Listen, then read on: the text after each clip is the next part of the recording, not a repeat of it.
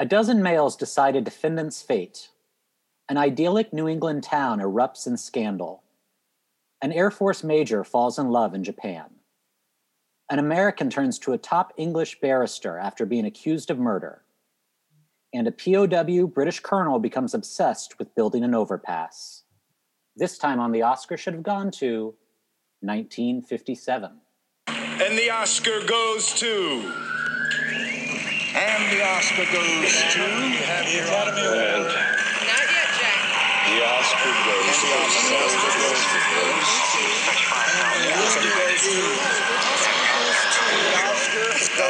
And the Oscar goes to... The bridge on the River Kwai. Meg. Craig. We're back. We're back in the 50s. We're back in the 50s. We took a sojourn to 2002 for our last couple episodes, talked about acting. And now we're back to just talking about filmmaking. Yeah, we dipped back. And I got to tell you, I wish our manners were back in the 50s. Okay, After I finished Peyton Place, I listen, I got to tell you, I went to Target the other day. Like not long after I finished Peyton Place, and I walked out of the Target on on La Brea and Santa Monica. So like big, they have like a big parking garage thing. Yeah. And I'm walking back. So you walked out and your stepdad raped you and then you bludgeoned him to death? Is that why you thought of Peyton Place? I was like, this reminds me of, no, I was like, you know what? You know what the people in Peyton Place would never do? They would never hike up their grody ass looking maxi skirt from fucking whatever, J. Crew maxi skirt, pop a squat in the middle of the Target parking lot and pee. And that's a thing that I saw with my eyeballs. I had my eyeballs on this woman, and I'm not kidding you. We made eye contact.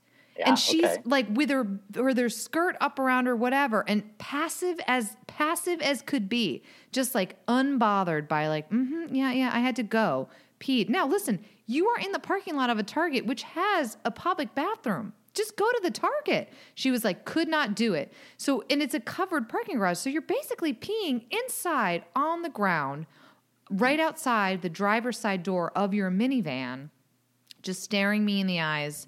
And then was just like, stood up and was like, derp, derp, derp, derp, and like went about her life and like got, her reusable bags from the back and went into Target.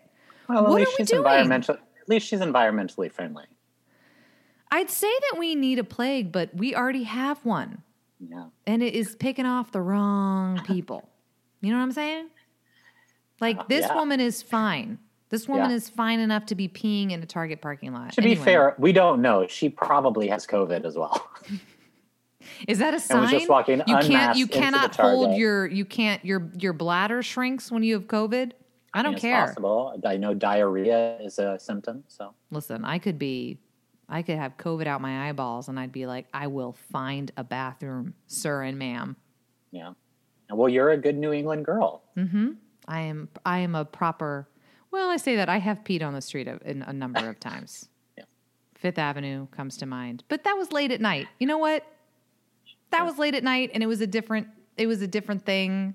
Yeah, and also it wasn't, I wasn't wearing a maxi skirt and it wasn't, There's reasons behind it. Okay. Anyway. I think this would be a great time to bring in our guest. How many public places have you peed in / So we have with us today a fellow NYU Fighting Violet, although significantly younger than us. Not too much young, but younger.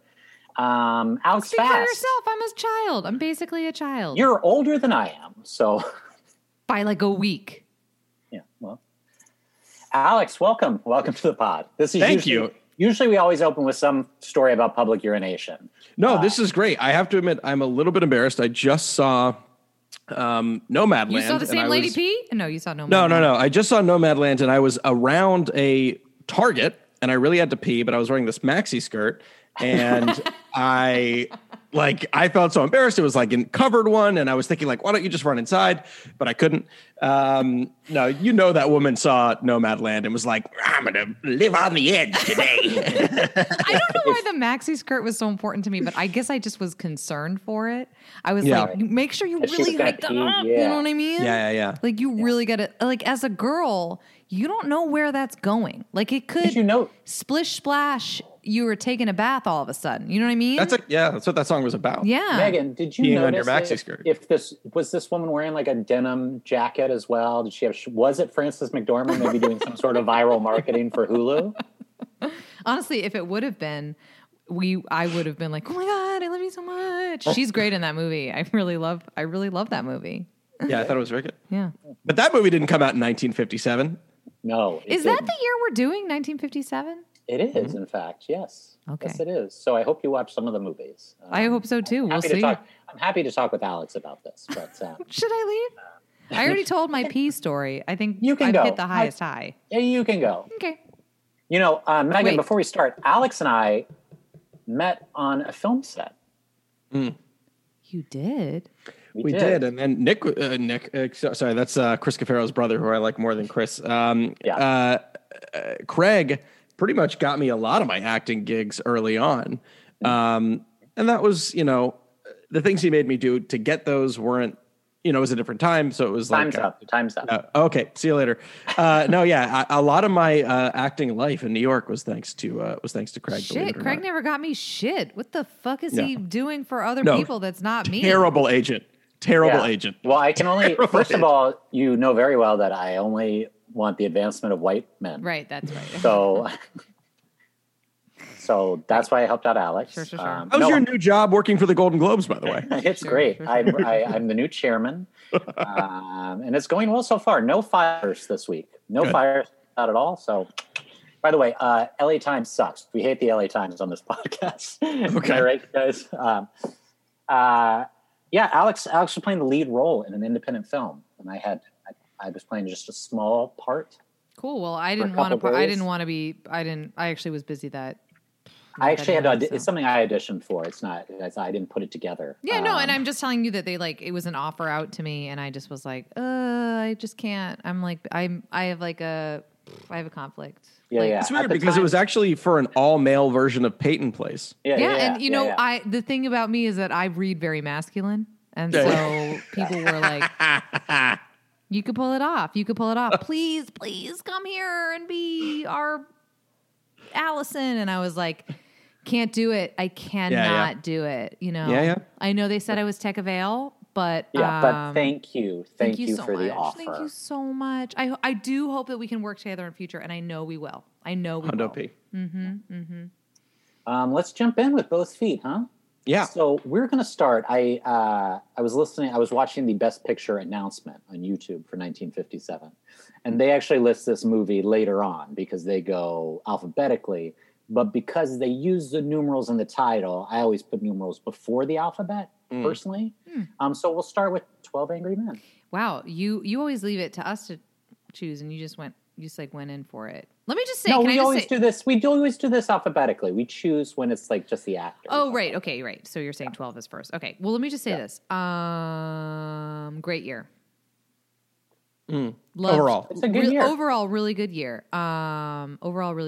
Very confused watching 12 Angry Men because I'm going to date myself. I thought Jack Lemmon was in it, but he was in like the TV movie remake that came later. Yeah. So disappointed not to see my boy, Jackie Lems.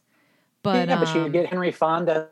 I do get Henry Fonda and what's his face? The guy that sat next to him? That was Ed Begley. I do like Ed Begley, but I'm talking about the dad from While You Were Sleeping, or the uncle from While You Were Sleeping, whatever. You know what? It's gonna come to me. Why don't you guys talk about 12 Angry Men? Lee Cobb? No, but God, but I do love naming people in this movie. What's his name? From Jack Warden. Jack Warden, thank you. Jack Klugman. Okay. Jack Klugman also great. Everybody's great. It's a great movie. It is. I promised no baseball, but I did think it was very funny that in the first 10 minutes of this movie, there was a guy like, I need to get out of here for the Yankees game. And this quiet dude was like, I'm actually an Orioles fan. And he was like, they suck. Because I'm actually a big Orioles fan. And I was like, fuck, can I curse on this podcast or no? Oh, yeah, for sure. Please. Okay, I was like, fuck this movie. Are you kidding? It's unbelievable. I can't believe it's in 1957. They're already shitting all over the Orioles. I will say, I've seen a lot of movies that I think were turned into plays, and especially this year with Ma Rainey's Black Bottom. And I think it's extremely difficult to take a movie that is a play that is set in one place and to make it pace as well as that movie, pace that movie. And all the camera tricks with lowering it over the course of the film. But man, like a lot of these movies, while they were really good, didn't necessarily age perfectly. I had to really be like, okay, let me put my brain into the 1957s. Everyone still hates Jews. Okay, we're good. But for this movie, I was like, it just still seemed so timeless. It seems so timeless to me. Yeah, I think the issue with it is it's very funny. My one thing that was a sticking point is very funny to watch a jury made up of 12 angry white men. It's very weird to see. It's all dudes and all white dudes. But yeah, the play translates very well because it is so many times plays, they want to be different locations or they are different locations, but for, filming constraints, it's like, well, we have to like, kind of like, it's all, you got to open it up. You got to open it up a little bit more. But because this is all just one room, all the action is in this one room. Yeah, it works really well, and in that sense, it does feel timeless. It doesn't feel like a dated thing, and it's obviously very talky, but the script is good enough that you go with it. My one thing is, I kept waiting for Henry Fonda to be like, I kept waiting for the other shoe to drop for him. Like it felt like a John Grisham novel where I was like, oh, he actually is friends with the defendant and like he's trying to get him off. Like, or I kept waiting for whatever his ulterior motive was. You were waiting for his McConaughey monologue, exactly, as opposed to just being very even keeled. Very even keeled the entire time, or like I was waiting for something, and there really is nothing. It really is just like. There, and I guess there's an interest and a beauty in that of like, oh no, it really is just like kind of, the most basic jury process and how our prejudices come into play and whatever. But yeah, I mean, it's interesting. It really is a 90-minute definition of what reasonable doubt means. Like it really is just like, if anyone's unclear about that term, they can watch this movie. I think like, I mean, obviously, about being all white men is incredibly true. But I think like there's two things that are timeless about it. One, I mean, it kind of stinks that they show the little boy in the beginning because the play doesn't. I think the play is like purposefully ambiguous about the boy's race. But in the movie, one thing we should point out that because this actually it came up in a group that I was in, they were doing like, what's the 4 best play adaptations? So this is technically based on a teleplay. A teleplay, yeah. It was not a stage play until after the movie. So for me, like, it was like kind of shot, they had all those like Playhouse television shows there where they would do like these 90-minute, 60-minute, like basically plays or, teleplays. So it could all be shot kind of live and it wouldn't move around much and stuff like that. But I don't know the original teleplay. I wonder if they show that guy. Probably not. I bet it's all just the 12. Well, it's right. Oh yeah. So yeah, I don't know if they did, but I think like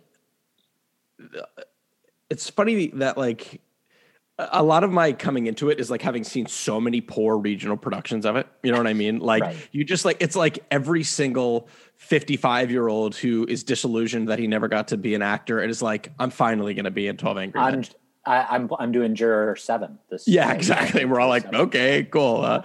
But I do think it is incredibly like, just think there's obviously so many important movements happening right now, and thinking about just how we could really use a Henry Fonda in the way that like we need this middle American dude to reach these kind of like middling liberals who are sort of faux left leaning, but like when actually confronted with an issue don't really know, you know what I mean? There's something about him that's just like I don't know if I'm making myself clear. Like a lot of the conversations I have based on racism are like, okay, well, if we're actually going to change racism, one of the ways that white people can be an ally is by being in their group and like having those conversations with their family and having those conversations with their friends and making that really important. And like, to me, that's what Henry Fonda is in that movie. And he's also very calm, like you said, and he's very even keeled and he's very willing to hear the reason. And like, what's so kind of beautiful about that film is it normalizes you changing your mind, which is what's so important nowadays. You know what I mean? People are like, okay, you did it. You made a good point. Whereas now people are like, Jews make space lizards and there are pedophile rings in the bottom of Pizza Huts. You know what I mean? Like, yeah, I was going to say those are just facts though, Alex. Those are yeah, that's facts. a good point. Touche. I was going to say what Respect we needed facts. was like 5 years ago for them to do a new TV movie version of this where Tom Hanks, America's dad, played the Henry Fonda part. Except now it wouldn't work because people believe that he is part of that pedophile ring. Right. So Yes. we've lost even Tom Hanks to these people. Right. So I don't know who out there can provide that. Lin-Manuel Miranda, can we get Oh my God. Lin-Manuel Miranda Only if he to sings it. rap it? Only Yeah. if he sings it poorly. I guess yeah. my thing, you're totally. I think that's why I say I kept waiting kind of for the other shoe to drop with Henry Fonda because I was like, it's hard to imagine this. It's hard to imagine such a reasonable middle-aged white man. Like it is. You know what I'm saying? I just was like, oh, he's got to have some sort of personal investment in this because no way would he just be like, well, I'm just asking questions. Like, no, all the middle-aged white men that I know were like, I'm going to tell you how it is right now because I know. Yeah. But yeah, I mean, you're totally right. It is. We talk about a lot about like how movies when we watch them, it's like they become topical over years later. We're like it's crazy we're having these same discussions, but we really are having the same discussions that they were having, and it's I don't know. It's both enraging and also like, reassuring that these are the questions that we've struggled with for a long time. On another note, like I thought for a movie that is in black and white, I thought it did a really good job of sometimes when movies are in black and white, it's hard to like really feel a sense of place. And I thought with the rain, the fact that they had it it felt kept talking about how hot it was and it's like a hot sticky summer and then that feeling of when the storm rolls in, which I was like, well, that Yankees game would have been rained out anyway, so thank God for you. I know. Yeah, exactly. Great. And just that sort of like the sense of place and the sense of feeling of being in that room and being a little bit suffocated. They did a good job conveying that, I think, however they decided to just shoot it. Yeah, Alex and I were texting a little bit after he watched it, and I was basically just like, for how overly theatrical it is, it really shouldn't work this well, 60-something years later. But it still does. I mean, the only moment for me that is kind of laughable, like now, not laughable, but it's like, okay, guys, is when they all stand up and turn their back on it. Completely. And that's when, that's why I was like, oh, this is a play. Yeah. This must be a play that they, you know what I mean? This is the thing. Yeah. That was ridiculous. You're being so racist that even OG Willie Loman, big cop, standing up and turning around, and he's going to be the last one to be convinced. Yeah. Yeah. So. No, definitely. It's funny that you say that because I feel like that was definitely a moment where the play came through, but then there were other moments where they would try to overly cinematize, quote unquote, it or make it too cinematographic where like the music swells at the very, like there's a beautiful moment at the end of the play where everyone like slowly walks out and it's like you're kind of like just sitting with yourself. And if you're in a theater, it's that beautiful silence that kind of everyone's just kind of still and shook. And then this like cheesy ass swell of strings comes in and you're like, oh God. Yeah. Studio note. That was a studio note. And then the final Sidney thing. Lumet's like, I just want to keep everything in silence here. And gotta put this in. And then the final thing of like, what's your name? What's your name? My name's blah, blah, blah. What's your name? What's my name? Okay, well, see ya. Like that also felt like such a, like they needed some sort of capper to be like these, these two guys, like ships passing in the night or whatever. Jack, could be juror number 7. Yeah. Like, but that being said, how long is this movie? That was the shortest one. It's like 90 minutes. Great. Yeah, hour 95 36. minutes. Loved it. Yeah. Love, you know how I love a movie that's an hour and a half. Oh, well, we picked the wrong year then, because Jesus. We did. Well, most years, it's like, that's, you know what? Welcome to my TED Talk, Alex. It's called Movies Are Too Fucking Long. Speaking of a movie that's too long, let's talk about Megan's childhood in Peyton Place. What happened to alphabetical order? We finished with the Best Picture winner. Okay, great. The opening came up and they're like, we measured the seasons and like all these like images, and I was like, oh, well that was it. That kind of that's like my town. It looks like my town, is what I was thinking. It looks like a lot of my town. Really? It does. Oh. Megan's from Exeter. Are you really? Yeah. A separate piece? Isn't that what? Yeah. Good all job, about Exeter? John Knowles. Yeah. Yeah. Was that you gave that out at your wedding, right? That was one of the two books. Yeah, I gave out a separate piece. And Megan's piece wedding, she gave out a The World separate According piece to and Garp. World According to Garp. Are you serious? Because John Irving's is an Exeter man. It was a very literary wedding. Yeah. I thought maybe also gave out like a Celtics jersey, like a Larry Bird jersey, and like just like all. Listen, again, my extended family was like, "What are you fucking doing? Like, give some fucking like, give them the Red Sox, like, give them a Red Sox cap. Like, they're in Boston. They don't give a fuck about this shit." And I was like, "No, they do." Like, it's okay. Someone read a piece from Samuel Beckett at my wedding, so I'm not really one to talk. There you go. So, what was your overall impression of Peyton Place then? Loved it. Yeah. Loved it. I mean, listen, let me just preface this. Should it have been nominated for Best Picture? No, not at all. No. This is a fun soap movie. Did I enjoy the shit out of it? Yeah. I also love Real Housewives. I also love 90 Day Fiance. Like, hit me with a little bit of like the little people, the TLC stuff. Hit me with Sister Wives. You got a Sister Wives? I'll watch a Sister Wives. I'll watch a Say Yes to the Dress. So yes, I enjoyed this. When I finished Peyton Place, I kind of knew you would like it. It reminded me in terms of like Best Picture nominees that were like, that was enjoyable. It should not have been a Best Picture nominee of Airport. Which, God, Alex, is a movie from 1970, which is just about like one wacky day at the airport. It's the same, like, it's like a 2.5 hour movie where like that old this lady, old woman, the stowaway played lady, by Helen Hayes, so of great. the theater, keeps like sneaking onto planes, and then like an employee from the airport like shows up with a bomb and gets on a plane. So is this just blows himself up? What was that movie with Tom Hanks, Terminal, where he was, or what was it, where he was just stuck in a terminal? Stuck in the terminal. Way more fun than Terminal. Okay. Like shit happens in airport. Like, okay, you know what I'm saying? But it's the same thing where it's just it's very soapy. Like you can see there's all these like Peyton different Place. Stories kind of going on. So this movie is based on a novel that was kind of like one of the first, like, we're not having this novel in our school library. Like we're talking about Peyton Place now, right? Yeah. Okay. Yeah. It's Grey's Anatomy. It is literally like, it is 2 hours of Grey's Anatomy, but it ended up becoming like a 12-year nighttime soap. Like, and you can see why, because it basically, particularly the second half of this film, just one like crazier after crazier thing happens back to back to back. Yeah. I will say, like, this is one of the ones that I was like struggling with, of like, okay, should have been nominated. And the hindsight says no.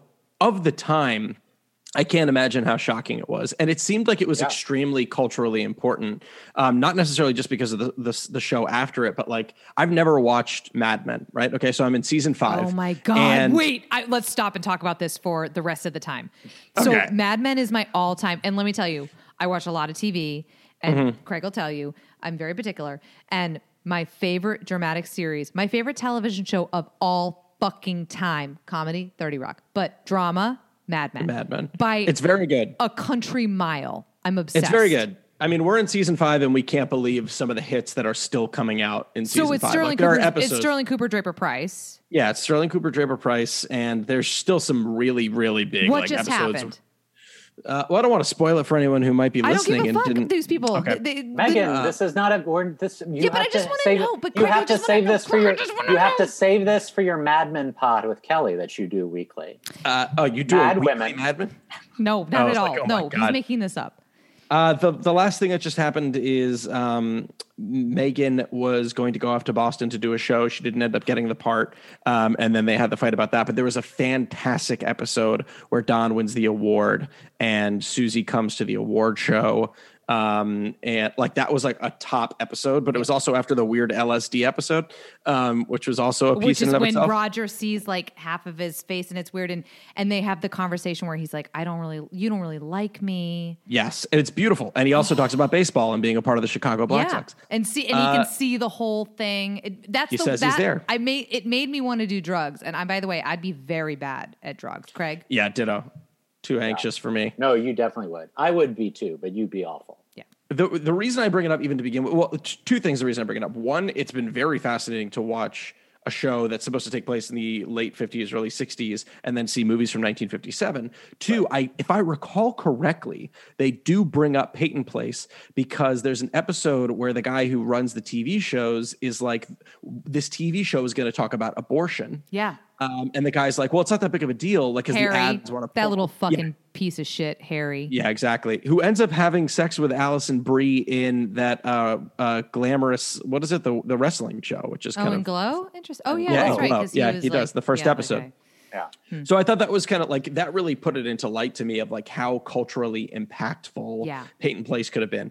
And it really was shocking. I mean, when she walks into that room and that woman's hung herself, I was like, okay, like let's go. Shit. Like, wow, let's do it. Yeah. I will also say like this, I get like depression like makes you do crazy things, but like you couldn't think of anywhere else to do it other than your daughter's best friend's closet. Yeah. I know in you her worked little, there. I know it's insane. I guess you don't want your daughter to places find in you, that house, like just do it anywhere other than the daughter's closet. That's bananas. Absolutely insane. I will say, like, there was a lot that I enjoyed about it. The one thing that kind of left me with a sour taste, if we're going to like actually, look at it pretty critically, is like, oh, Alex, that's what we're here to do.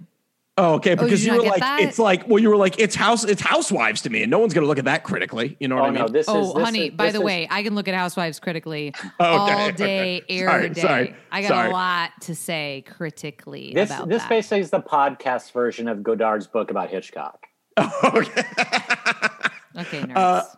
I feel like they were like, they made the town to be a character and they failed really bad at that. Like at the end, they kept talking about it. And obviously the mom is like petrified of scandal. Really, it's just that one crazy woman who calls them, like who calls the newspaper about nude people. No one else in the town really presents a threat. Yeah. And then at the end, there's that weird moment where they come out of the courtroom and they're all like, you did great. You really murdered the shit out of him. And like, then we're supposed to believe that the town is turning a page, but it's like the town was never nefarious. The town was never that big of a... Why? Just because the good doctor like lectured all of you and the entire town's like sitting in the courtroom and he's like, you know what did all of this? Gossip. Gossip. Gossip made him rape his stepdaughter. And then made hair bludgeon him to death with the worst prop. Oh yeah, that was. Oh, I was yeah. like, What was that's not bludgeoning a ferret. Like that is styrofoam.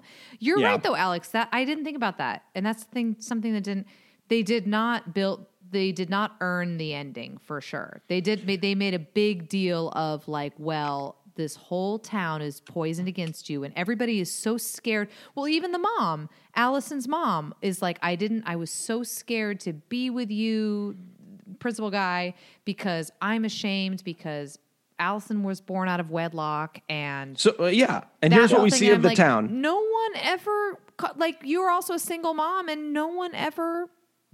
you own your own store. You are make enough to have a housemaid. Like, So we see a lovely dress shop. We see a school where they absolutely respect and love their teacher. They give her an incredible speech. We see like a huge fair with these great singers and all of these things in this montage of a kid eating. Like nothing in that says to me like it's a regular high school that sings Auld Lang Syne at the New Year's Eve dance, which I guess was something people just did prior to 1960 between It's a Wonderful Life and this. I just assumed that was something that became ended a thing? like everything, like every single end of the high school dance, like, okay, let's all get together and sing Auld Lang Syne before you guys can go home. Dude, what are the lines to that? For old acquaintance be forgot? But the subtitle said for auld acquaintance be forgot. I always thought it was like for AULD, which I don't know. What like does that Auld even Lang Syne. Auld Yeah, but what acquaintance. is for auld acquaintance? No idea. It's Celtic, right? Well, bitch, don't look at me. Megan Murphy, Craig? if anyone should know Celtic by heart, it You'd should think, be you. but you know what? I got drunk and forgot. Be forgot and never brought to mind for all acquaintance. Be forgotten. So I don't even know the line. I don't know the words to that song. Yeah. Whatever Auld Lang Syne means, that's really the key to this song, and none of us know. And by the way, and interesting There's no way to find out. In my 30 years, I've never thought to just Google it. I just Googled it and I was wrong. It is for should old acquaintance be forgot, but then I didn't read the rest because I wanted to pay attention to what everyone was saying. So it's old. Should for old acquaintance, old should. Acquaintances. Like Yes. Craig and I are very old acquaintances. Yes. I don't think it's that old. Like it's not like old. Oh, it's not old, that old. old. How old do you Yeah. think I am, Alex? Calm down. I don't know, like Calm down. 660. Calm So it's down, actually- Alex. Calm down. So it's actually Scottish, Yeah. and That's why I didn't know it. That's why I didn't know it. it translates in as old long since. So Shut up, Craig.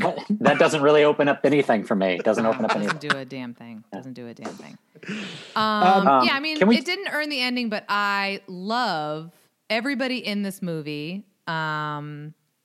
When the movie opened, though, when they first show the house with the brother leaving, Yeah. I was like, all four of these actors are within 3 years of each other. Am I Yes. watching a high school production of Paper? No, that's true. That's true. Also, Selena is beautiful. She's very pretty. Which one was Selena? She was the daughter. The who got rapeable raped? one. The raped one. Oh God. Yeah, that one. Yeah, she was gorgeous. She was really good. I thought the performances were quite good. The thing that blew my mind, what's his name? Norman? Yeah, Was the dude from Twin that's Peaks. Riff. That's also Riff. I know it's Riff. That doesn't blow my mind as much. The guy, it's Dr. Jacoby from Twin Peaks that blows my mind. You know why it blew my mind, though? Because she wouldn't dance with him. I was like, he's a really good dancer. Yeah, that's a good You need point. to dance with this guy. Russ Tamblyn is an excellent dancer. You're know going to what? want to dance with him. You know what's so Yeah. funny This about that spicy guy high school is party where they turn off the lights and everyone starts making out at the same time. except Yeah. for the hottie. Here's the thing that's so funny is I felt like he was the one character where I was like, I don't get it. Like when he felt so awkward to me Yeah. in his teenage years. And then when she runs into him on the train, I was like, he looks the same, but I was like, hello, Norman. What went to is war. up, sir? You can get it. Like immediately, like he fits that like suave role so much better. And I'm just like really happy for him that I was really happy for him as a character that he Right. kind of came into his own. Do you think he and Allison fucked afterwards? Yeah. For sure, right? Yeah, They without a banged doubt. on I that think train back to New York. that was the other thing too. Like in my mind, she got on the train, went to the first season of Mad Men, and then came back to her town. You know Yeah. what I mean? Like she is. Oh yeah, she definitely got used up by Don Draper and then go back to New Hampshire. No, but I like to think she's Peggy. And That's what I just said. Yes. Yeah, and then she went back for a little sojourn, and then she banged this dude on the train, and then he fucking probably went to D-Day and died. Let's be real. Yeah. And then she went back and became a copywriter at SCDP. Yes, I'm all about that. Yeah. I thought it was better than I anticipated. When I was texting Craig being like, I have two left, Sayonara and Peyton Place. And you're like, Peyton Place is long, but the ending deserves it. So I went in being like, okay, we'll see. But I ended up being like pretty surprised about how much I enjoyed. I mean, entertaining. I think that's the big thing. Like, is it a great film? No. is it immensely watchable for me, especially the second half? Absolutely. Like, and sometimes like we hit films that are either supposed to be great that we're like, I didn't really like that, or more often it's just a movie that it's like, not only is it not good, like I don't want to watch it. Like I watched 30 minutes of it and there's still 2 hours and 15 minutes left and I don't know what I'm going to do. Yeah. Yeah. I'm going to fucking kill myself. If this is, I hate this. And then you make a little voodoo doll of Craig. And then and then Craig texts you and he's like, my arm's asleep. I don't know what's happening. And it's like, I think I'm having a heart attack. I'm at the age that's possible. We are not that old. Don't give people that impression. You guys Some are of us really would like to old. work again.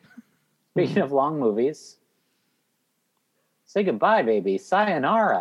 Oh, okay. I woke up at 8:00 to watch that fucking movie. I'm going to pour myself a little more wine. I'm going to give you guys a second to discuss this. Clear out. Yeah, so let's let two white guys talk about Sayonara. That's really So first of all, I looked up.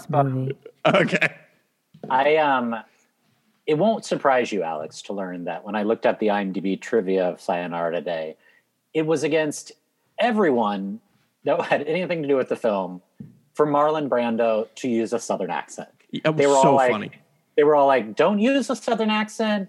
You're the son of a West Point general. You're well-to-do. This like half Cajun accent you're doing does not make any sense. And Marlon Brando was like, yeah, I'm going to use the Southern accent. Yeah. Oh, did you guys see on the waterfront? Yeah, I'm going to do what I want. Yeah. We did Mutiny on the Bounty, his version of it. The original is amazing, but we did the 1962 version where he has to do a British accent. Oh. We talked about this on that episode, but when it debuted at Radio City Music Hall, people were laughing so hard at his accent that he got up and left the screening. Are you serious? Yeah. Can I that put is something amazing. To you? Is he maybe not good? Here's the thing. He was so groundbreaking in the early 50s with Streetcar and On the Waterfront that I think he just wrote a check and people were like, this guy can do anything. And then he basically goes into this period where people are like, we got to cast him because everyone thinks he's the best screen actor who's ever lived. But he basically from around this point until Godfather doesn't really do anything. And then and he sort of has Godfather, this rebirth it's with a Coppola. Weird, yeah. But even I would say that performance is a caricature. Like, I mean, like... But yeah, for sure. It's a caricature. But like, he has this sort of rebirth that Coppola gives him with Godfather and Apocalypse Now, where he's like insane, but people like it. And then for the rest of his career, it's basically this middle period again, where it's just like, no one wants to work with him. He's too hard to work with. All he wants to do is make insane choices. Like, so...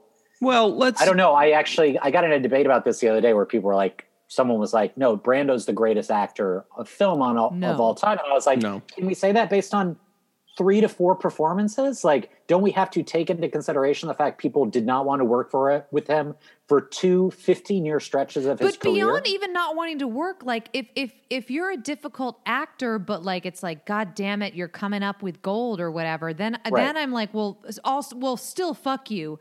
But at least it's like, at least there's some good stuff. I'm like, at this point, he's Jared Leto. Like, that's what we're getting. Like, we're Jared Leto. You know what I mean? Yeah, that is, I mean, sexual abuse and everything. I mean, that really was that much of a monster. Would you call Jared fucking Leto the best actor of on film, let alone of his generation? Did you see The Little Things? Yeah. And also, have you listened to 30 Seconds from Mars? God. I definitely thought that, like, watching him, this movie, if the director had the balls to be like, hey, Marlon, let's speed it up a little bit, the movie would have been 45 minutes shorter. Oh, yeah. Like, he just used the scenery for the entire movie. Like, the entire movie. Red Buttons is so much better than he is, too. Yeah. Sorry. Just what a great sentence, too. Red Buttons for the win. I mean, that secondary story, that secondary storyline, which is basically the same storyline, is so much more interesting. It's actually, you know what it reminds me of? Match Point. Oh yeah, the Woody Allen film. Where when I saw it, I was like, I wish you'd hired Matthew Good, and I'm trying to remember who the female is. It's like Emily Mortimer. I think it's Emily Mortimer. I was like, I wish you'd hired them to be the lead actors instead of Scarlett Johansson and Jonathan Rhys-Meyers, because they're infinitely more interesting than either of the people that are like the main people in your movie. Yeah. You know, Red Buttons, and I'm not going to remember the actress's name, unfortunately, off the top of my head, but one Best Supporting Actor and Best Supporting Actress. One of two Eastern Asian women ever. 2 Eastern Asians ever. Yeah. Yeah, exactly. One of two. The last one was for The Killing Fields in like the 1980s. Yeah. And I you know, I kind of two, like, all right, my wife and I went to Japan for our honeymoon and like absolutely fell in love with that Where'd place. you go? Because that was the last place. Well, no, I went to Mexico. That was one of the last places that I went in the before times. In the before times, yes. We went to everywhere. We went to Tokyo, went to Kyoto, we went to Hakone, we went to Osaka. You went to Hakone? I went to Hakone. I went to Kyoto Hakone and Hakone. Loved Hakone. Oh, Hakone was a magical place. Just, yeah. It was the lake there and the fucking, we had so many octopus balls.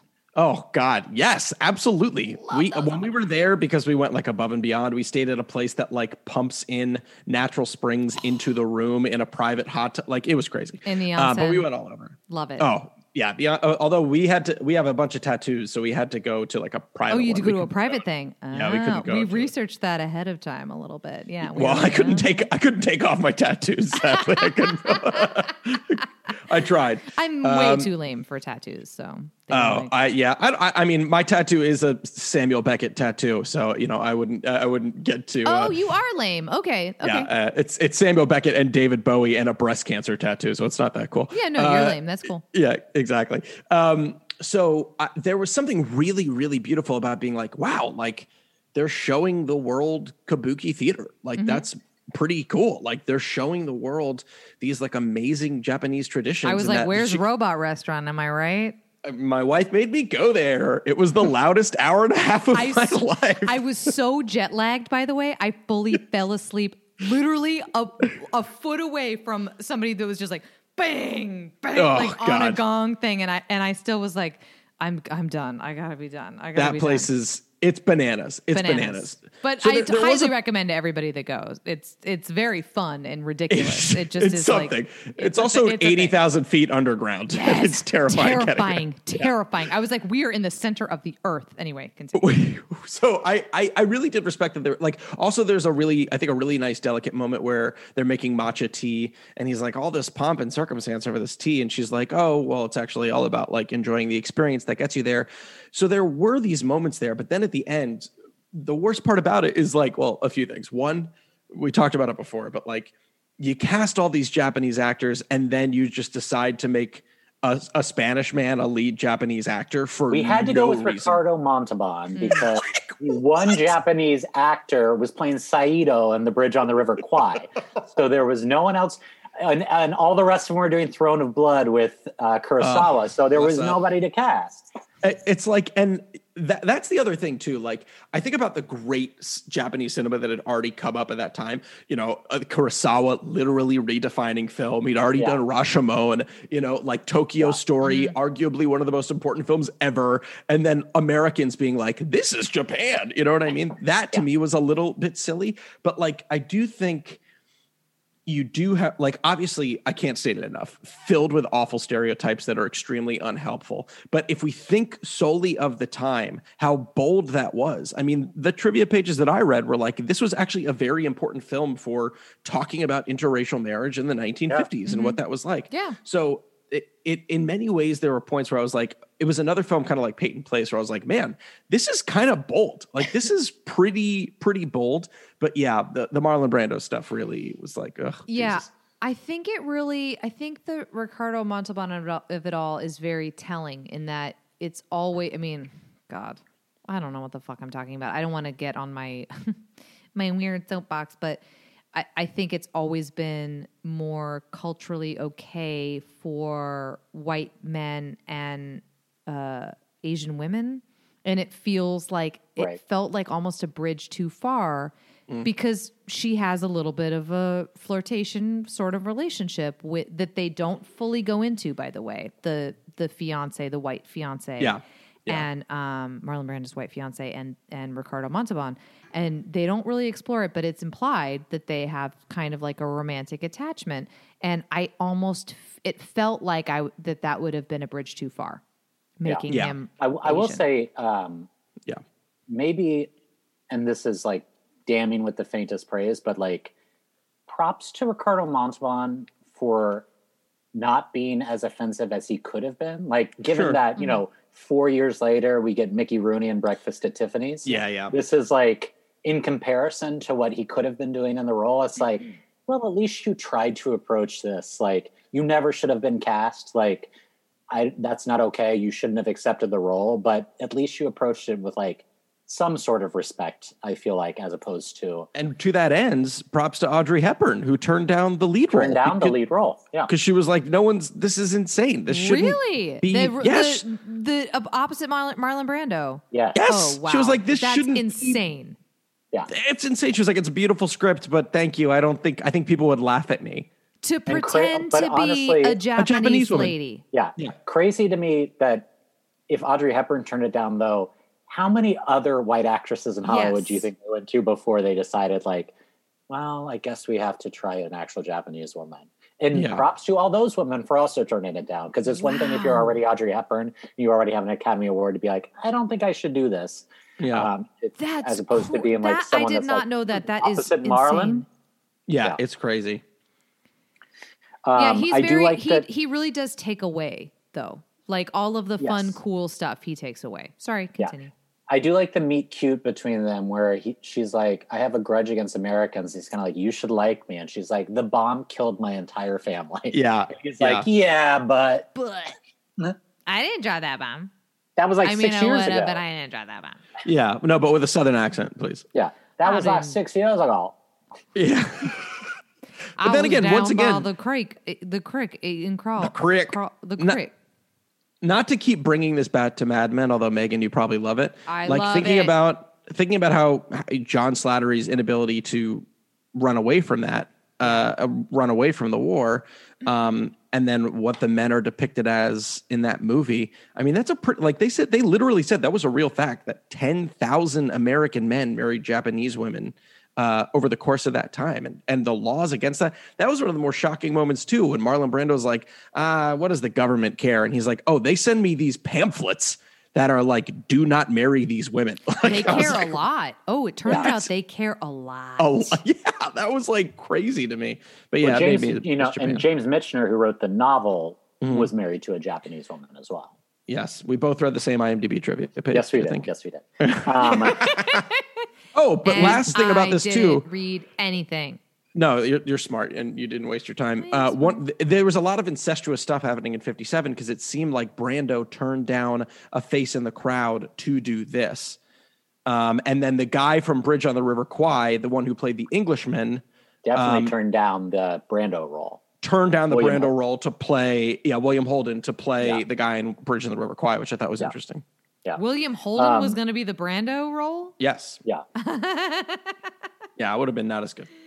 Oh my God. I don't know. He probably would have not done it with a British. Definitely not done it with a British accent. And would have been a lot more alcoholic, I'll tell you that. I mean, maybe he would have had some chemistry, because that's the other reason it doesn't work. There's just no chemistry between Brando and that character. Yeah. I do think the one thing I would say, like, seek out in this movie is I do think the composition of the shot where you see Kelly and Katsumi after they've taken their lives is gorgeous. Oh, yeah. But like also, when you see the gun that I was like, oh, this is amazing cinematography. It's like you like underlined this one like moment of the film. It's like, I'm going to do it here. Yeah. From a plot point, though, what a wild choice. Yeah, that was a little, I mean, I agree that it was beautiful and it actually kind of moved me a little bit, but like considering not but 2 minutes before, he was like, this place sucks. What do you mean they're going to kill themselves? Like, and then all of a sudden he's like, okay, I'll shoot you. I'll shoot you ahead. I mean, it was very obvious foreshadowing, but it also, you know what it reminded me of? Sorry, let's bring it back to TV, is that episode of The Shield, Craig? Family Meeting? Never watched it. Family Meeting, Craig? Yeah. That's all I'm going to say. If you watch please, The because I Shield, want to watch it. I want to watch it. I'm not gonna say anything. If Shield's you watch great. The Shield, I'm not gonna give away. If you watch The Shield, there's an episode called Family Meeting, and it reminded me of those. Okay, that we're looking for a show to do next, my wife and I. So we'll do that one. Oh, it's very well. good. Yeah. Okay. It's good. Yeah. The other thing It's no is Mad they Men, use, but it's good. I can't remember if it's in that scene. They use sayonara as like this sad goodbye Yeah. that I really liked. I was like, oh, that's such a great way to, if you're going to use the title of the film, which Megan loves. It's I like her love favorite it. I thing. love it when they say the title of the film and then they But I was like, ruined that's it. such, and then they ruin it at the end of the movie where he's like, sayonara, suckers. What would you say? I'd say sayonara. Yeah, that was bad. You know what's funny? So Irving Berlin wrote that song, right? Wrote Sayonara, and the New York Times ripped it apart. Like, they were like, I read the review from 1957 today, and they were like, and this piece of shit song from Irving Berlin. I was like, oh my God, wow. This is you can't get a man with a gun. Well, he did the rest of the music, right? Because at one point I was watching it and it's not good. But Maddie, my husband, came in and was like, it's pretty music though. It's good music. I actually I think don't know if he said that because he knew Irving Berlin and he was trying to be a little fucking. No. I don't think Because the music is Irving Berlin. He's personal friends with Irving Yeah, Berlin. and he was like, he's always trying to prop up Irv, and it's like, get over it, bro. You know, He can actually get over because the music is not Irving Berlin. Oh, okay. It's just Sayonara. It's he just that one wrote song. that song. Okay. He just wrote that. That's all they So could that afford. proves to me that he did look up that it's Irving Berlin, and he was like, "Ooh, I'm going to make a smart comment." because. And I was like, "Yeah, I guess." To be fair, I'm the same way with Jerome Kern. Like, Who's that? Anytime someone like tries to dunk on Jerome Kern, I'm like, "Hey guys, I don't. Jerry was a good friend. Who's Jerome Kern? No one knows. Showboat, baby. Who? Showboat. Oh, Showboat. Okay, until the clouds go rolling. See, Alex, Yeah. he's trying to do his thing where he's like, "I know, lame shit." Fucking Yeah. Showboat to the Roberta. A lot of Astaire and Ginger Rogers. Know lame shit. Ugh. No. Guys, I'm on the off. IMDb page. I'm on the IMDb page. I just went there. Yeah, that's the only reason. Yeah, I didn't know. I'm not that bad. Sayonara, suckers. Let's move on to a witness for the prosecution. This is my Charles Lawton impression of that movie. Just rubbing his face for 90 minutes. I'm gonna tell you something. I love this movie. Charles Lawton. I liked it. Go on. I thought it's fun. I think this movie's fun. I think this movie is a fucking blast and it's awesome and Charles Lawton is the shit. And here's one thing that I did read because I love Charles Lawton. Do you know who Daniel Day fucking Lewis thinks is the greatest film actor of all time? Because it's Charles. I bet it's Charles Lawton. I was gonna say Brando, but all right. Nope. Great. Yeah. Charles motherfucking Lawton, because fucking DDL is not an idiot and is like, I know what's what. And this dude is amazing. He fucking plays it straight. The comedy with the nurse, who is, by the way, his wife. His wife. His wife. Well, yeah. Yeah. But you know who Elsa Lanchester is Who's that? in cinematic history? No. She Oh was wait, the bride- yes. She was the bride of Frankenstein. Bride of Frankenstein. Right, The Bride right, of right, right. Frankenstein. She, Yes. I mean, on Marlena Dietrich looks like amazing, and she's the shit on every level. I love this movie. This is watchable. I love it. Listen, it's Agatha Christie, baby. But like elevated. Like I didn't feel like. But I mean, it just that it's like a whodunit. Like it's fun. Like I think this is like a worthy nominee. Me too. That's what I'm saying. But I think it's also like just like a super like watchable film, like in the same way. But I'm like, this is watchable, and I'm fine with it getting nominated. I just think it's a fun film, and I know Alex and I both felt this way. Megan, I'm interested if you. So one of the big twists in the movie is Marlena Dietrich plays the second character. Did you have any idea it was Marlena Dietrich? Because nope, I sure not did. a goddamn clue. And you know what? Not a goddamn clue. And you know what? I've seen this movie before, and I still didn't remember. That is crazy to me. That is wild. Was it really her? I'm like, Yes. I was like, I think I need to rewind because I don't buy that it was her. So You want to kiss me now? What does he say? Like, you want to kiss? Yes. Like, what? You know what's funny? I was talking to my dad about I was doing this podcast, and he remembered that line, like and from all the way back then. Like that was just a line that he remembered. A few things, Is Megan. your That dad one year, 80 years old? He's born in 1950. Okay, well, so no, he's not. No, he's not 80, but still, he remembers that movie. He was 6 when this movie also, came out. Also, her dad lost part of his ear. So, Okay. Yeah, exactly. Yeah, that's a character that's really true to life for him. In his community. Charles Lawton, I guess at one point. So, what's his name? Who directed it? It was Billy Wilder, my boy, director. Billy. It was, Billy Wilder. Billy Yeah. Wilder. So he said that he was more in awe of Charles Lawton on the set than ever before. That he blew him away. That there was one scene where they needed to do VO they needed reactions from the audience. So none of the actors were on set except Charles Lawton insisted on showing up and playing every part. Like he played Marlene Dietrich's part. He played his part. He played the old Scottish woman's part.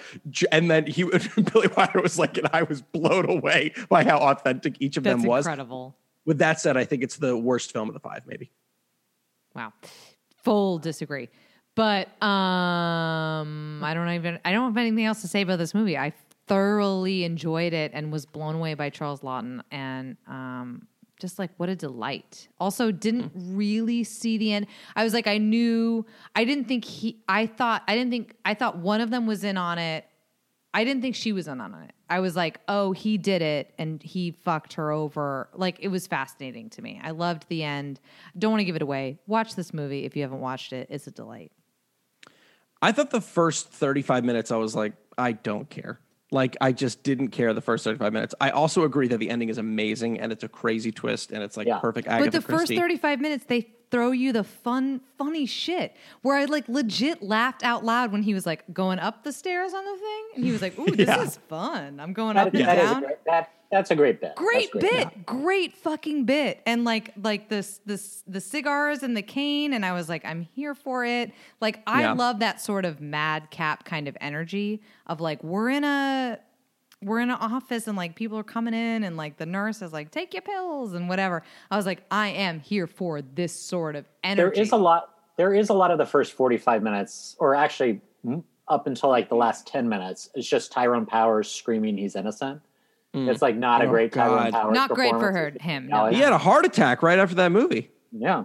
Also, while I will say that I think Charles Lawton probably was an excellent barrister, that prosecutor's bad. Like, if I'm in fucking the UK, England, 7 years after World War II, I don't bring up a German as my key witness, y'all. No. Yeah, without a doubt. Hey, you guys remember the bombing of Britain? Like, people hate Germans now. Yeah, exactly.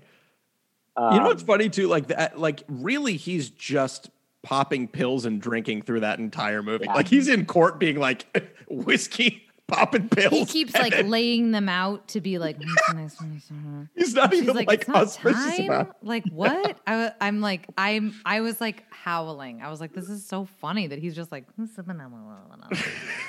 it was really making me laugh.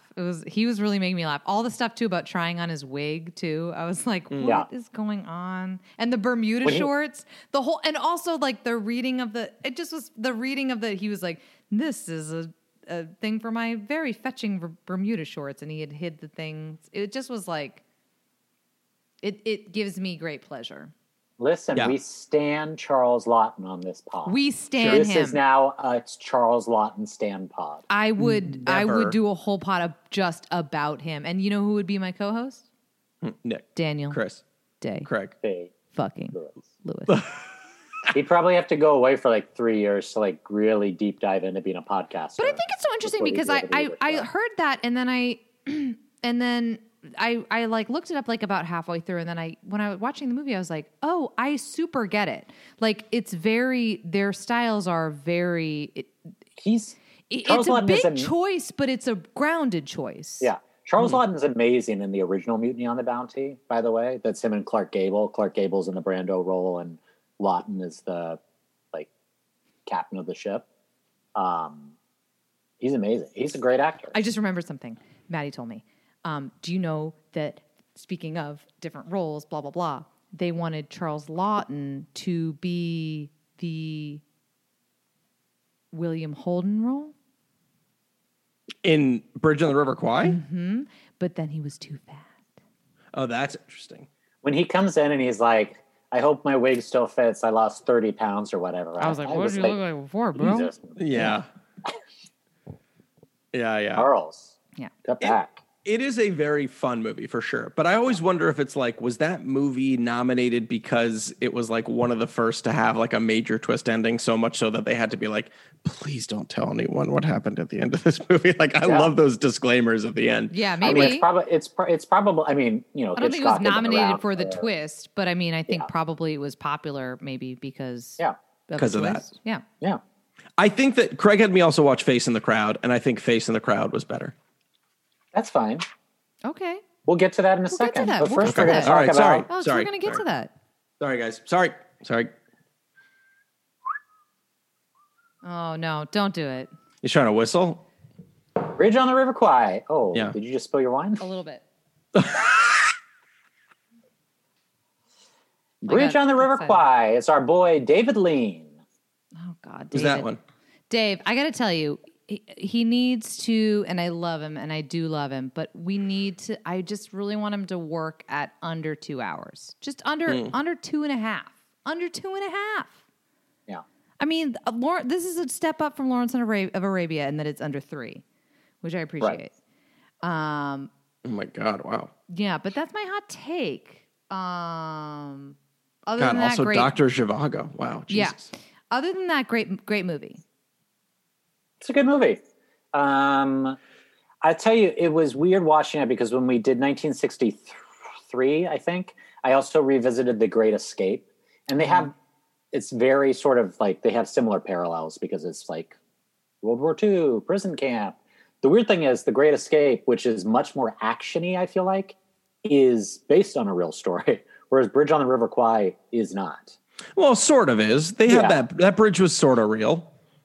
Yeah, but like like Colonel Nickerson and all that stuff, I think is all kind of. Yes, that's all. Well, no, actually, he's based on a real guy. Well, I'll say it's very nice to see Alec Guinness in a David Lean movie where he's playing a white actor. It has been problematic for him, for Because sure. we've had him as an Arabic actor in Lawrence of Arabia, an Indian actor in A Passage to India. Oh, brutal. But this so one it's- was also rough too. I was like, "You suck. We hate you. You're the villain." It is like a weird thing. Like he becomes just so obsessed with his fucking bridge. But I actually think that elevates the movie eventually. Yeah. Is like that character at the beginning, like, is not that interesting, but it definitely makes the movie a million times more interesting, particularly at the end where he's finally just like, oh, what the fuck is wrong with me? Like, what did I just do? Yeah. As someone who has played a lot of Legos with their nephew, I do understand like the impetus of like the feeling of like, please do not ruin the thing that I made. I made this thing. Yeah. No, I think that really adds to the whole gravitas of I think the last 10 minutes of that film hold up remarkably well. I mean, the train in the background can provide so much anxiety, like that perpetual whistle, that line, what have I done or whatever. Like, I thought that was fantastic. I think in many ways it's kind of like two movies. Like it could have just been split into. And honestly, they probably could have totally cut out all but like 20 minutes of William Holden. Except when he comes back. Except we need that body, yaddy, yaddy. Oh, yeah. Well, you can still have that body in those 20 minutes. But like when he's just like, when they're like showing like Guinness like locked in a box, and then it's like, and now let's cut to William Holden hanging out in Tahiti or wherever he is. With the natives. We needed the one woman, though, in the movie. Sidebar, 12 Angry Men, no women. Bridge on the River Kwai, one scene of a lady. Sayonara, maybe objectified. Ladies, Yeah. objectified ladies. Witness for the crash prosecution. I guess Marlene Dietrich, Peyton Place, Because they were all in Peyton. Because there were no other women to work. They were all in Peyton Place. No, they were all in they Peyton were Place. all- Yeah. There is only so Everybody many. except for that principal that seems like he's a major part of Peyton Place and then just disappears after the first 50 minutes of the movie. Yeah, that is kind of weird. Yeah, you're right. There is no. It is completely bereft of the female voice, like in any way. Yeah, it's totally, and that's fine. I'm not like, as a lady myself, I'm not like mad at that. That's fine. I mean, I think Saving Private Ryan is maybe the greatest war movie of all time. There's no ladies in that. This is just this is a fascinating story. It is a greatly done movie. It's a great movie. Again, I would say to David Lean, it is a movie that could have been done in an hour and 40 minutes. That's it. That's all I have to say. Honestly, like, yeah, the end is great. It's so great. I think this movie is overbloated by about an hour. Yeah. Yeah, I agree. I think that there, once again, like, I feel like the theme of this is like each film had something that surprised me. And the thing that surprised me from this movie is the relationship between the English and the Japanese officer, the honest portrayal of that relationship, as opposed to relying overtly and purely on stereotype. You know what I mean? Like, apparently the Japanese general that this was based off of was one of the few, actually, he wasn't even that intense. He was actually pardoned for his war crimes because of his relationship with that English general. But I thought that they could have just as easily written off the Japanese general as being like, he's Japanese, he's evil, blah, blah, blah, blah, blah. But they didn't. They gave him substance and they gave him character, in my opinion, with how they handled him. I think too, like, I mean, I don't know if we're going to talk about what should have won, what shouldn't have won, but like, in terms of scope, this movie was incredibly impressive. I mean, sure.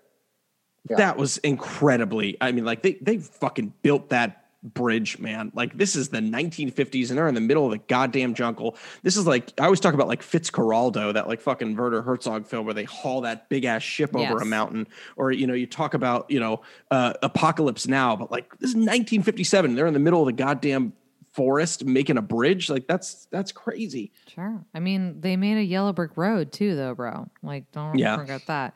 That's true. That's a good point. They actually went to Oz. They went to Oz. Like, they fully, like, they had to fly all those fucking little people in a tornado. In a tornado. Like, that's the only way to get to Oz. The only Oz I know is a men's prison. Well, this is a J.K. different Simmons, one, and it's okay. Small people. Yeah. Okay. Yeah. Sidebar. Friend of the podcast, Kelly Ewing, by the way, that was shot in Sri Lanka, and she stayed at that hotel that William Holden stays at. Do you know that? Really?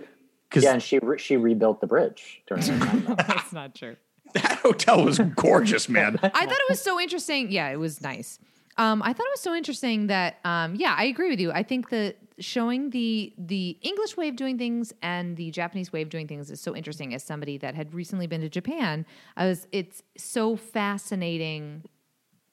They're like, culturally, you could not go to a place that's more culturally different. Like, it's so much like to the fact that this guy is going to kill himself if this bridge isn't done. Yeah. It's so much emphasis on again, the greater good. You know what I mean? This is why people in Japan wore masks before a pandemic, is because, like, you know, not because there's a boy wearing a mask in Sayonara. Sorry, go on. Yeah, no, exactly. And when we came back, when I went to, sidebar, when I went to Japan and I came back, and my did you go? You guys went to Japan? I went to Japan. And my in-laws were all like, they're crazy conservative people, and they were all like, well, like, I don't even know, just stuff about like how they are not God-fearing people, and I don't even want to get into it. But my whole thing because I was talking about how they wear masks, and again, this is pre-pandy, and the thing that struck me is they're not wearing it for themselves. They're not wearing it to protect themselves at all.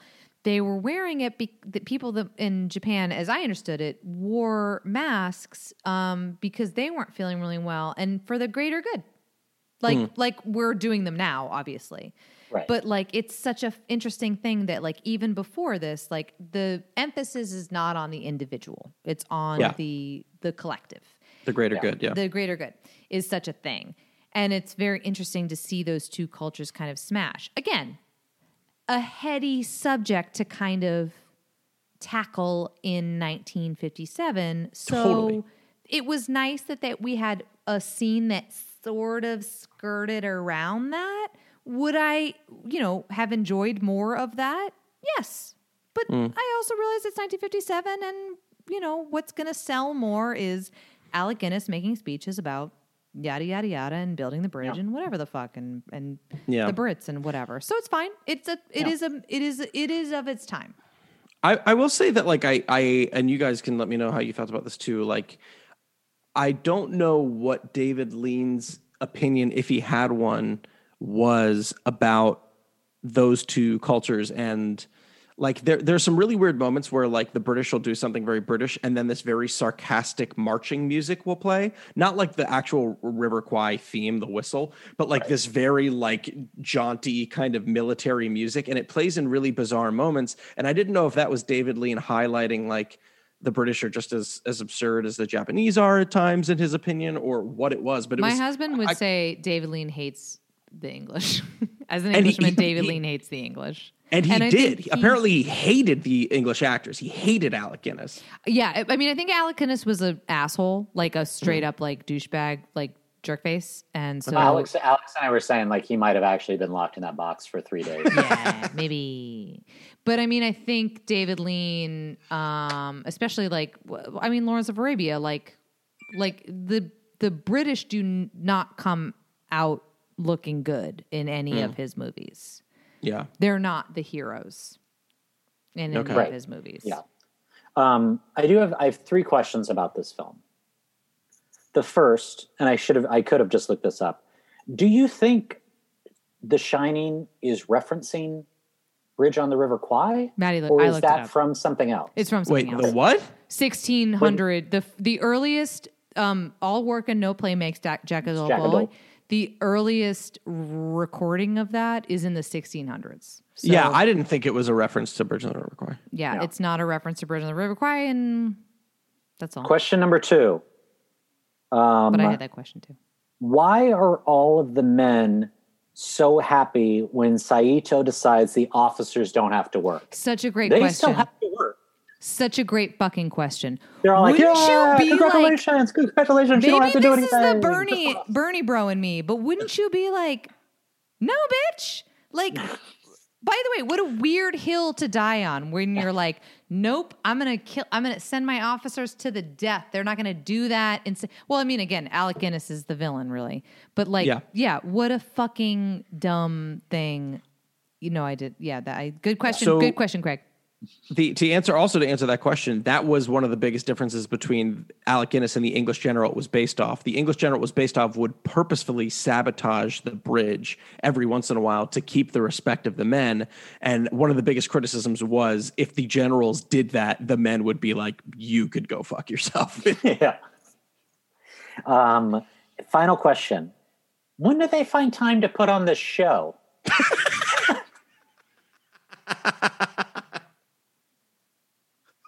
Listen, we all went to school for drama. We all were back. We were all, had course loads, and then we would have to rehearse at night. It doesn't seem like when you're building a bridge across the River Kwai, you have time to even learn basic choreo and throw on a grass skirt. And I guess what I would say is that art can't be stopped. Oh, yeah, that's a good point.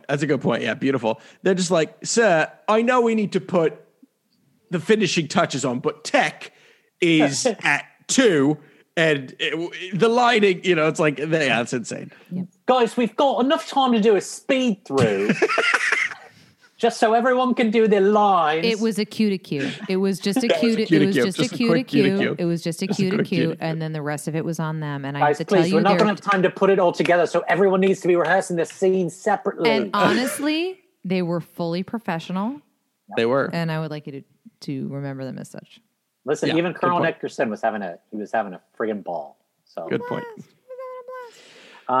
So before we get on to any other movies from the year, Alex, at this point, we're going to rank the films from 5 to 1, just like they do ranked balloting at the Oscars. If you had to rank these 5, how would you rank them? 1 being the best? No. 1 being the best. 1 being the best, 5 being the worst. They Okay, do so this at the Oscars. Start with the worst. I'll say Sayonara. Sayonara. Oof. Man, okay. I'm just going to make a quick decision. Sayonara, Peyton Place, Witness for the Prosecution, 12 Angry Men, and Bridge on the River Kwai. From worst to best. Meg? Sayonara. Mm-hmm.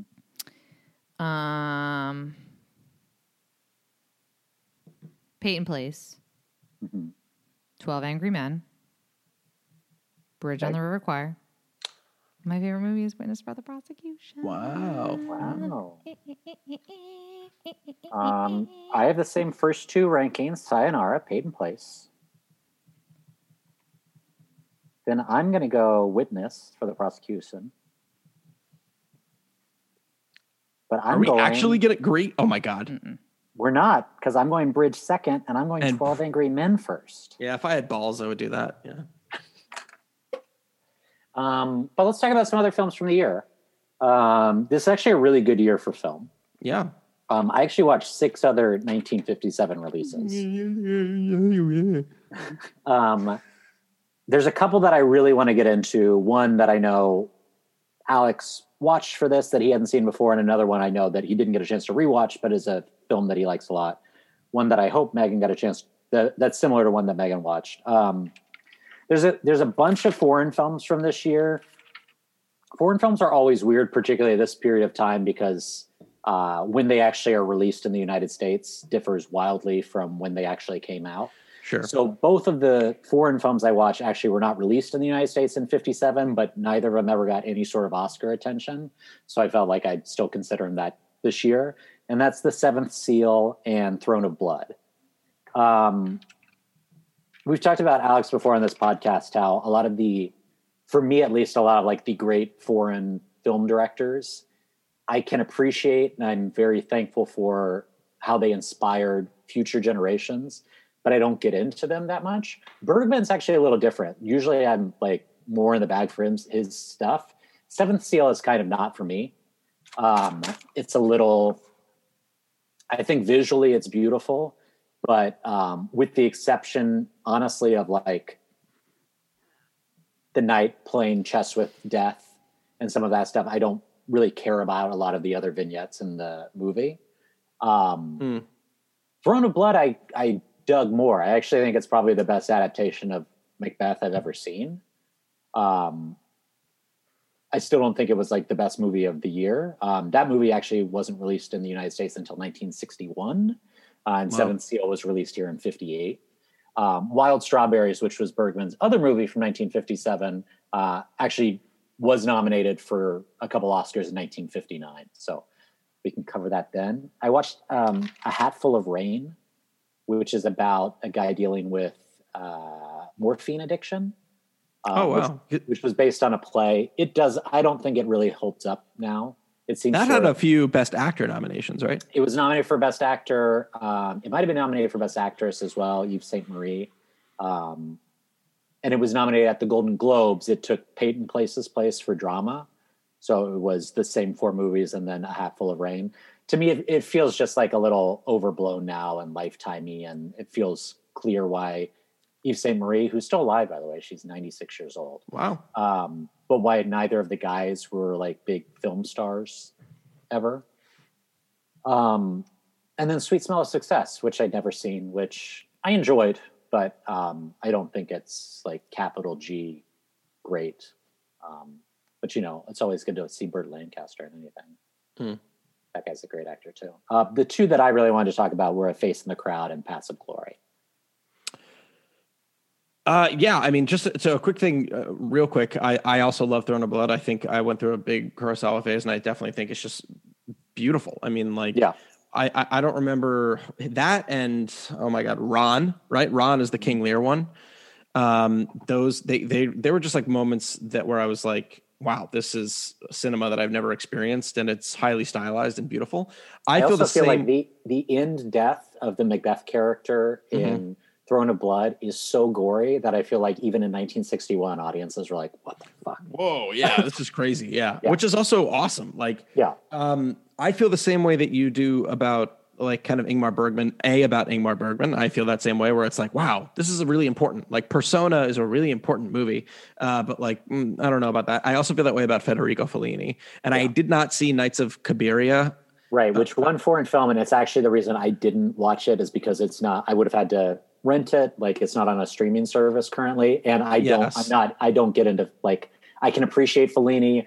I'm glad like Mike Nichols and Martin Scorsese were like, loved him and it turned them into what it turned them into. But the movies of his that I've seen, I'm like, not for me. It's just not. Yeah, Agree. I agree. Yeah. What I just watched one a little while ago. That is like his most autobiographical one. What was it? Amarcord. And my God, I actually love Lestrada because his wife, I think, is like an incredible actress. Like, I think she's like fantastic and so expressive. But like, yes, I watched Amarcord. I watched like a half hour of it, and I was like, oh my God, is it? It's something. Yeah. And so, yeah, I wanted to bring that up before I got into those other two movies.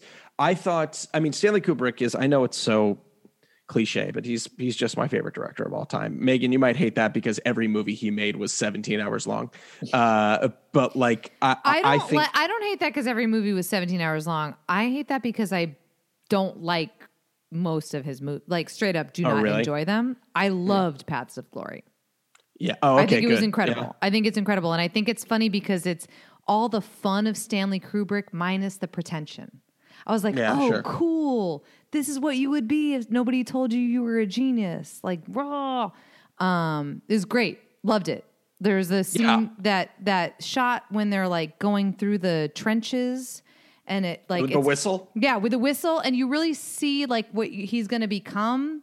It's such a fascinating thing. Even the scene too, when they're talking about like, people aren't, it's like the more headier thing when they're like, oh, they're not afraid of dying. They're afraid of how they're going to die. It's fascinating. I thought this was amazing. I thought this movie is probably, I mean, I don't know, witness for the prosecution. I always have a soft spot. Sidebar, Alex, I'm kind of a comedian. I'm kind of funny. So like, I always have a soft spot for any movie that has like comedy in it. So like, I'm always going to give that the benefit of the doubt. But I thought Paths of Glory was super, super cool. It's the Kubrick without the Kubrick. It's shocking that you don't love Kubrick then, considering every movie of his is such a laugh a minute.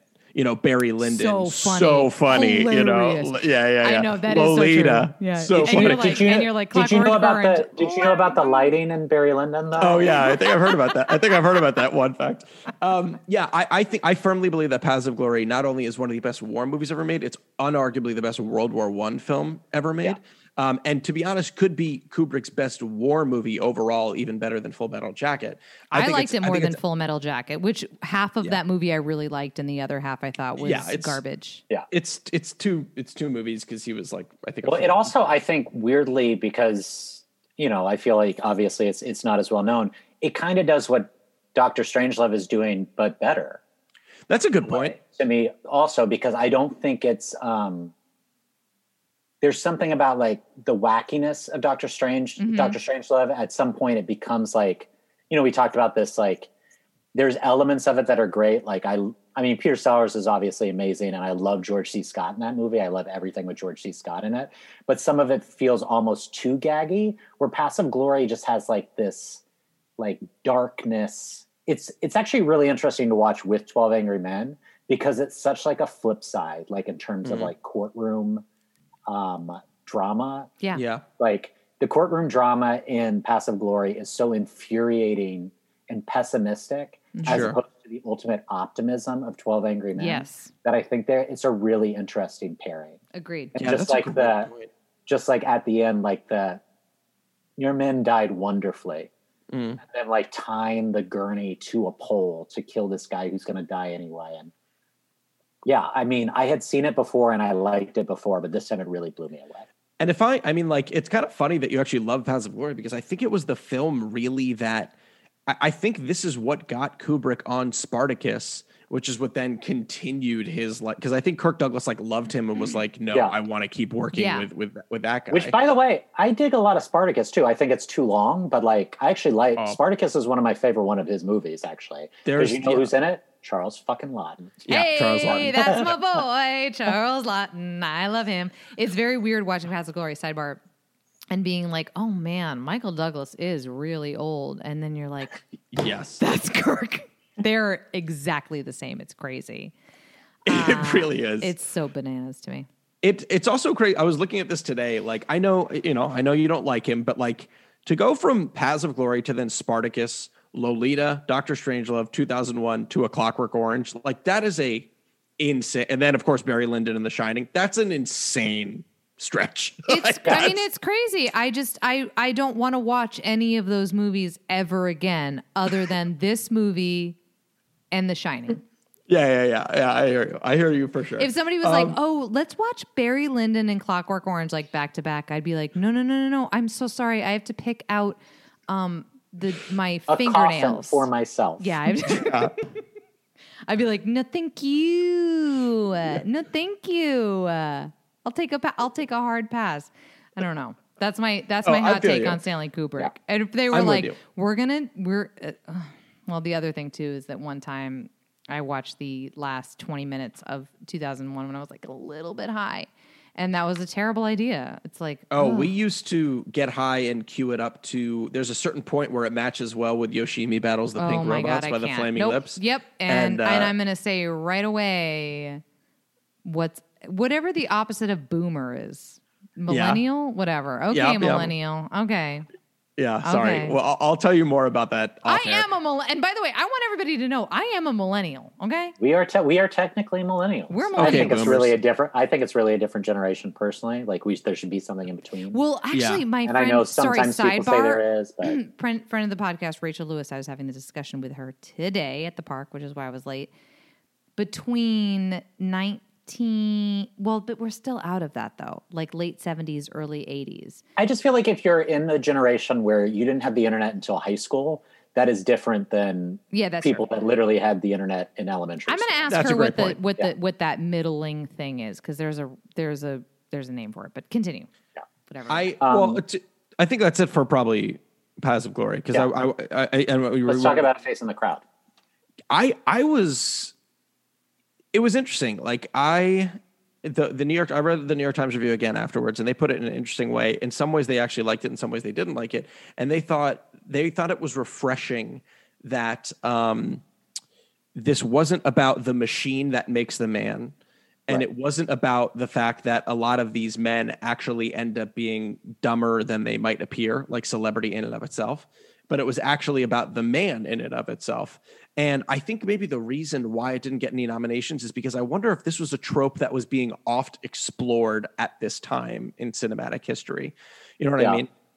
And I think now with hindsight, I mean, it's just like you text me afterwards about like, oh, isn't it sad how completely relevant that movie is? Like with that hindsight makes that film like distance really makes this film grow exceptionally well, in my opinion. I think this film is written really well. Mm-hmm. That was, what's his name? Andy Griffith. Are you kidding me? His first movie? Like that was, I just thought it had a lot of, it wasn't a perfect film. There's like weird moments where like Walter Matthau's talking and all of a sudden Elia Kazan's like, next, like we're just going to go to the next scene.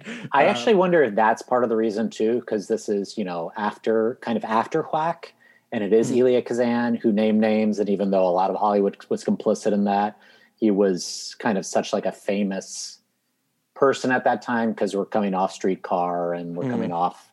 I wonder if it was Hollywood rebuking him in a way, like the Academy being like, we're not going to nominate his movie because of what he did. I mean, not a single nomination is big. Especially because, Patricia Neal is going to win an Academy Award in a couple years for The Hustler, or HUD, sorry. If Meghan, have you ever seen A Face in the Crowd? No, I'm so sorry. I have not. That's okay. Basically, it's about Andy Griffith plays this drunk that Patricia Neal's character like runs this radio show, and she finds him in a prison. He's like a really good singer, and he just kind of becomes a bigger and bigger like star, and eventually like starts running for a political office. And like and he's this guy who like, kind of puts on these airs of being like this regular person who really actually he despises the people that support him. I don't know if this is starting to sound familiar at all to our current political situation. The big difference, spoiler alert, is eventually he gets caught on radio talking shit about these people and they all hate him, as opposed to now where people are like, no, that was probably fake news. And we still, it's very much like Network meets All the King's Men. Like, because at the beginning, and that is kind of one of the problems with the movie. At the beginning, you do really get the sense that he actually enjoys the people that he's talking to. Yeah. He does like these down home country folk, and then there's a weird turn where he doesn't. Absolute power. Yeah, corrupts absolutely. Absolutely. I think I didn't know about that guy who read children's books on air though. Did you read that story? I guess no, I didn't. There's a headline in the movie, and it's like, this guy's blunder was as big as Uncle Doc's or something. And I guess there was this guy who read children's books on the radio, and his mic was left on at the end of one of the readings, and he said, "That ought to hold the little bastards," and then he got immediately canceled. That's amazing. Oh God, that's the story. By the way, that's truly the story of my life. Oh yeah, you got canceled because you said on air one time? I fucking would. Yeah. I do think, Craig, you can correct me if I'm wrong. I actually genuinely think it's worth a watch. I thought it was a good. Oh yeah. I think it's definitely worth a watch. I think it's sort of haunting given what we've been going through right now. But I definitely think it's worth watching. If you wanted to know about the generation between millennials and Gen X, they're Zennials. Oh, Zennials. And this is what this is. Zennials may very well be such a word. It's a word that refers to people who were born on the cusp between Generation X and the millennials. Some consider Zennials to be those born between 1977 and 1983. The term Zennial doesn't exist for the sole purpose of making old millennials feel better about themselves. That's a line. That's amazing. Well, that's nice of them to do. And we're like on the cusp, Meg. We're the cusp. Okay, but can I say what? Are you ready for the Craig? Are you ready for the two other options for Zennials? The two other names, also known as the Oregon Trail generation. Oh, great! Yeah. Oh my God. And Generation Catalano. Which because of Jordan? Because of Jordan. I was going to say neither of you get, but of course, Craig, you get it. Yeah. I've watched My So-Called Life. Okay. Honestly, I was too young. So. Yeah. So of all the movies in 1957 now, including the ones we just talked about that weren't nominated, what should have won Best Picture? I'm still sticking with Witness for the Prosecution because I love the comedy of it. And I will always stand up for a comedy, but Paths of Glory is my second favorite for sure. I think it's a better war movie than Bridge on the River Kwai. Zing, David Lean, come at me, bro. Damn, Battle of the British Directors. I would say Paths of Glory. If I could do it all over again right now, that would be my pick. I would say, it kills me to say it, but I actually think I would still stick with River Kwai, just from I think it all comes down to what we think the best picture should be. And I think if we're taking scope of creation into account, then I would give it to that. Although it kills me to say that because I think that's the reason why Stanley Kubrick never won an Oscar, except for special effects one time, was because there was always a film that someone thought was better. So I have no problem giving it to Paths of Glory. Alex, before we wrap up, do you have a favorite film from 2020? And I'm including through right now, basically, because today is the Academy Award cutoff, February 28th. Oh, geez, Louise. I think Judas and the Black Messiah really opened my eyes about how I was educated as a young white male growing up in the suburbs and my miseducation in that way. I thought that was fantastic. And then the documentary that you recommended, Collective. There were moments of that movie that might stick with me for the rest of my life. This doesn't ruin anything, but at the end of the movie with that dad, pointing up to the heavens, that just really ruins you. You know what I mean? So yeah, I would say that those two movies, I'm sure as we talk about more movies, I'll think of other things where oh yeah, that was really good. But those are the first two that jump to my mind is wow, those were pretty impactful. Yeah. Meg? Sound of Metal is my favorite movie of 2020. Nomadland is really good. It's two different movies kind of slammed into one a little bit. I felt like the first half was about America and corporate America and how it's kind of fucked up. And then the second half was more about grief. But both movies work well. She's a young filmmaker. She's my age. Just basically. So not that young. So not that young. Yeah. Thanks, Craig. So she's figuring it out, but it's good. Yeah, Judas and the Black Messiah is good, really good. Yeah, weird year for movies, man. The only movie that really blew me away was Sound of Metal. Everything else has just been really enjoyable or less enjoyable. Yeah, definitely. I think Judas and the Black Messiah is my favorite of the year also. Although I did like Nomadland. I liked Minari quite a bit. I think that's a good one. Collective I've mentioned before. I will mention that I did notice that if you don't want to pay for Collective, because I do suggest watching it, I think it's on Hulu towards the end of March. That's where its streaming home will be. So check that out if you want to wait. Go ahead. Yes. Sorry. You're going to kill me, but I have to end this way because Meghann, the thing about like Craig and I is like, I'm definitely often have more pretentious tastes than him. Correct. Oh, hard, and by the way, hard to do. I know. And welcome. I actually, and Craig, I think you might find this very funny. I understand it's not a great film, but I really enjoyed I'm Thinking of Ending Things. Yeah, of course you do. Oh, and I haven't watched that yet. It's on the thing, and mostly because my husband is a writer, and he is also awful. And he's like, we're going to watch it for sure. He's one of those guys, though, that's like, we're definitely going to watch it. Like, for sure. Yeah. He also ordered the entire oral history of The Sopranos and is like, I'm definitely going to read this. For sure, I'm going to read this. Yeah. It's like, It's on the coffee table book for the next 10 I'm like, years. you're not going to read this, but that's fine.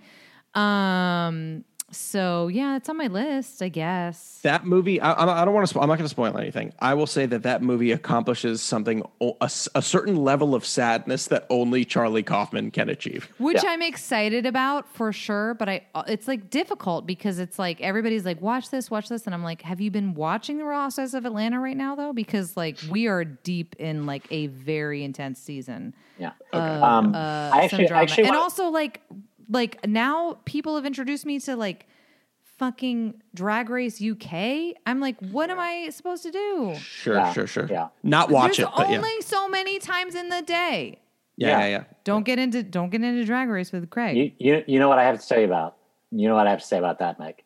Bing bang Bing, bong, bong. sing Sing, sang song. song, ding ding dong, UK hun. I want to rewatch I'm Thinking of Ending Things. I actually really did like the first half of that movie, and then it unraveled for me. I want to check it out again. I rewatched Mank and actually liked it better. Yeah. We started it, and then I think we got into a fight, but it's gonna definitely happen. Great. Any worst movies? Worst movies? Yeah. Oh God, Doolittle. Yeah, Doolittle. Hillbilly Elegy. Doolittle, Hillbilly Elegy. What's Doolittle? Doolittle was the Robert Downey Jr. Dr. Doolittle film. That was this year. That was 2020. Came out in January of 2020. Okay. Yeah, that makes sense. Before the world fell apart. Can I get a little bit of hate or love for Wonder Woman 1984? Oh, it's bad too. I think I had it. Garbage. It was like my 6th worst movie when we did. And it was my number one worst movie. Top 30 so far on my last 5. Like brutal. Before the end of the calendar year 2020, and Meg was like, I can't believe Wonder Woman's not on there. I was like, it's literally one outside of the worst films I saw. It's one of the best parts was the New York Times review where it was like, why does this take place in 1984? Like, is there any reason this takes place? But she is very pretty. Gorgeous. Very absolutely pretty. gorgeous. Like a full that was the part that both Maddie and I were at the end were like losing our minds. It was like the dude comes up to her and is like, what's going on? Blah blah blah blah blah, and is chatting with her, and she's chatting back. And he's like, okay, well then, see you later. And I'm like, cool, you just talked to maybe the most beautiful woman that exists on this planet. And you were like, okay, well, bye now.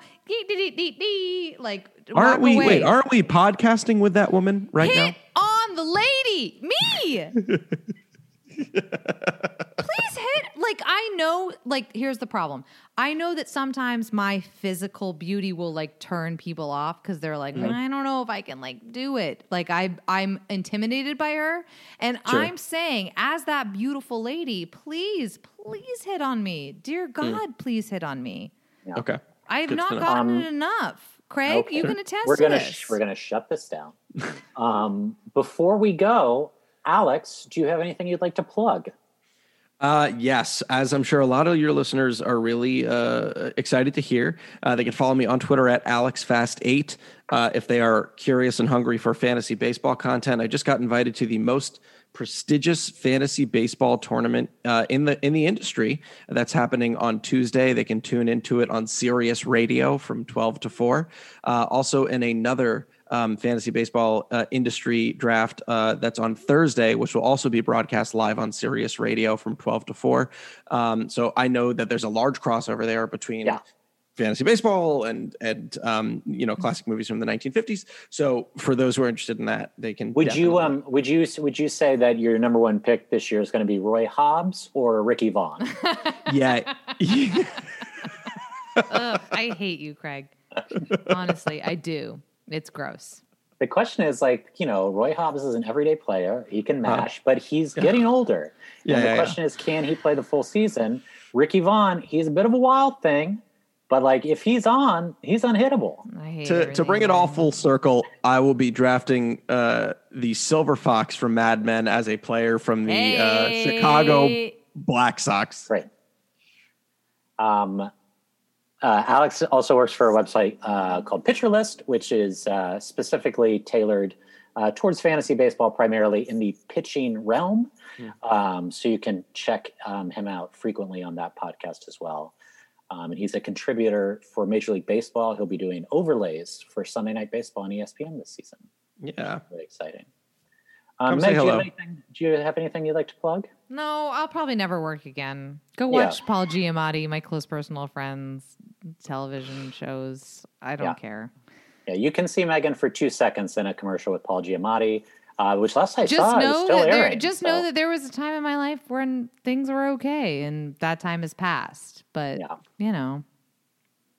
that's all. Hey, get into baseball.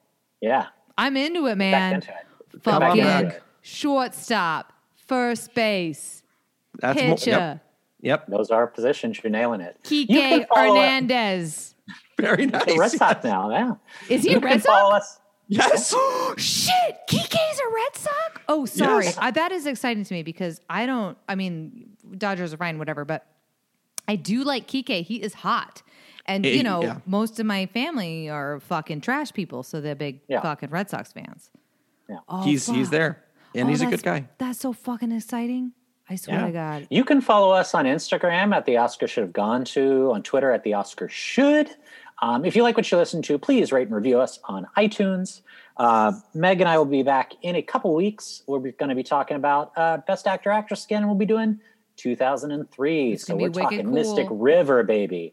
Lost in Translation. We're talking Monster. Is that my daughter in there? Is that my daughter in there? Oh, I say that we're doing Mystic all River? the time. Oh, shit. That's going to be We're talking about lit. Whale Rider, you guys. So tune in then. Thank you so much for listening. Stay safe out there, and we will talk to you soon. Bye. Bye.